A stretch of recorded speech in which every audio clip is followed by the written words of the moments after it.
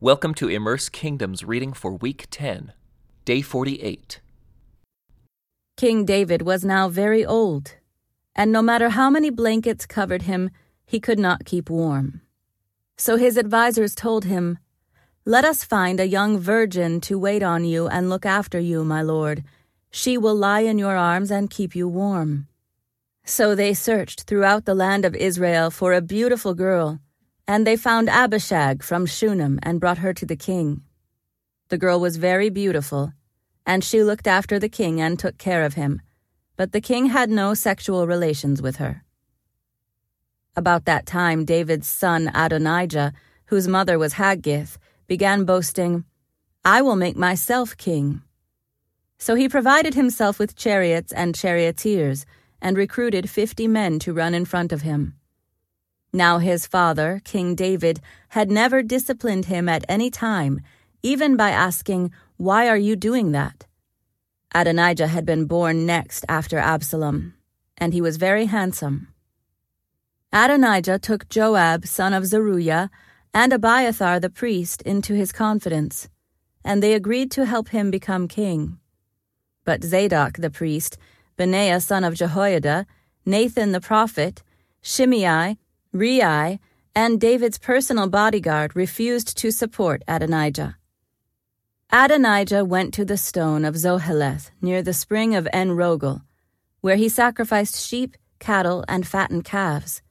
He invited all his brothers, the other sons of King David, and all the royal officials of Judah. But he did not invite Nathan the prophet or Benaiah or the king's bodyguard or his brother Solomon. Then Nathan went to Bathsheba, Solomon's mother, and asked her, "Haven't you heard that Haggith's son Adonijah has made himself king, and our Lord David doesn't even know about it? If you want to save your own life and the life of your son Solomon, follow my advice. Go at once to King David and say to him, 'My lord the king, didn't you make a vow and say to me, your son Solomon will surely be the next king and will sit on my throne? Why then has Adonijah become king?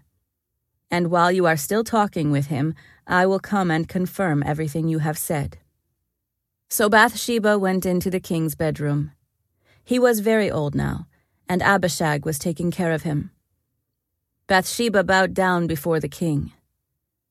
"What can I do for you?" he asked her. She replied, "My lord, you made a vow before the Lord your God when you said to me, 'Your son Solomon will surely be the next king and will sit on my throne.' But instead, Adonijah has made himself king, and my lord the king does not even know about it. He has sacrificed many cattle, fattened calves, and sheep, and he has invited all the king's sons to attend the celebration. He also invited Abiathar the priest and Joab, the commander of the army. But he did not invite your servant Solomon.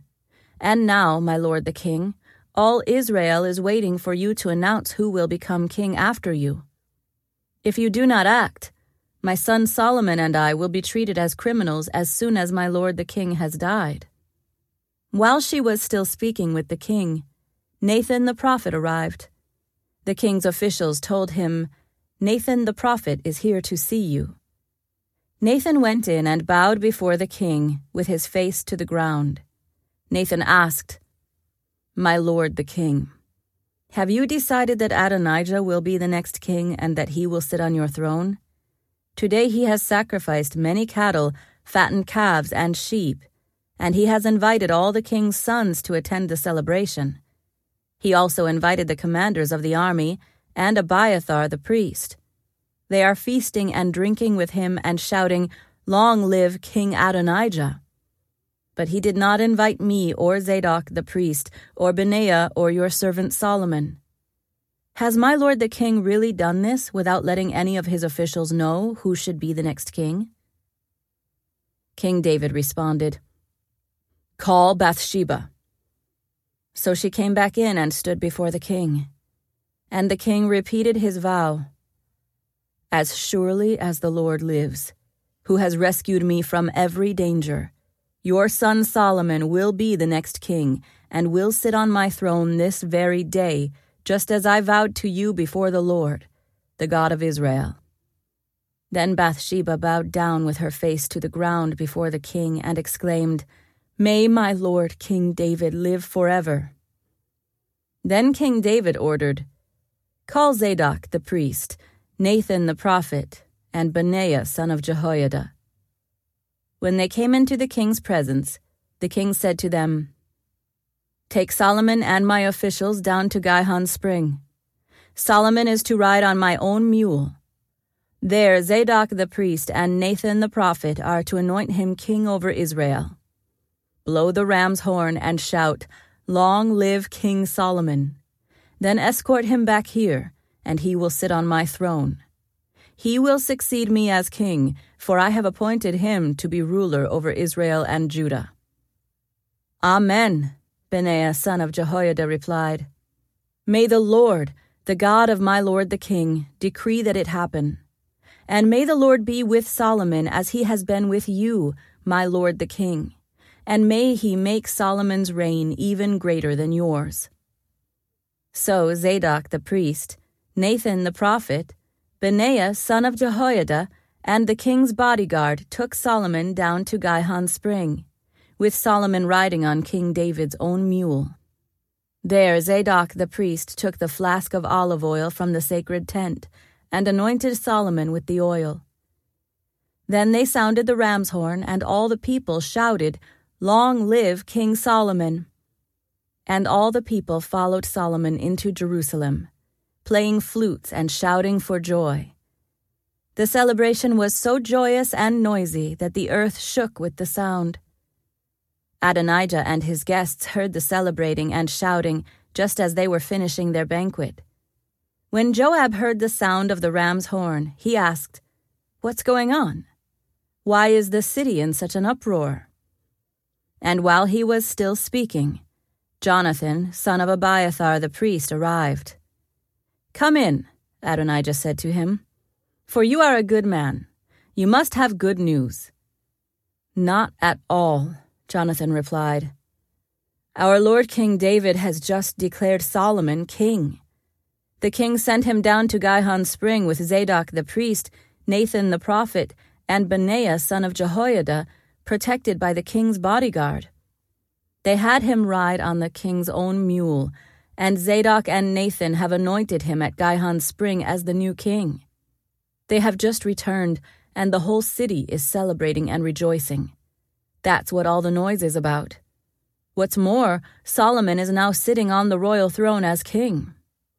And all the royal officials have gone to King David and congratulated him, saying, 'May your God make Solomon's fame even greater than your own, and may Solomon's reign be even greater than yours.' Then the king bowed his head in worship as he lay in his bed, and he said, 'Praise the Lord, the God of Israel, who today has chosen a successor to sit on my throne while I am still alive to see it.' Then all of Adonijah's guests jumped up in panic from the banquet table and quickly scattered. Adonijah was afraid of Solomon, so he rushed to the sacred tent and grabbed onto the horns of the altar. Word soon reached Solomon that Adonijah had seized the horns of the altar in fear, and that he was pleading, 'Let King Solomon swear today that he will not kill me.' Solomon replied, 'If he proves himself to be loyal, not a hair on his head will be touched. But if he makes trouble, he will die.' So King Solomon summoned Adonijah, and they brought him down from the altar. He came and bowed respectfully before King Solomon, who dismissed him, saying, 'Go on home.' As the time of King David's death approached, he gave this charge to his son Solomon: 'I am going where everyone on earth must someday go. Take courage and be a man. Observe the requirements of the Lord your God, and follow all his ways. Keep the decrees, commands, regulations, and laws written in the law of Moses, so that you will be successful in all you do and wherever you go. If you do this, then the Lord will keep the promise he made to me.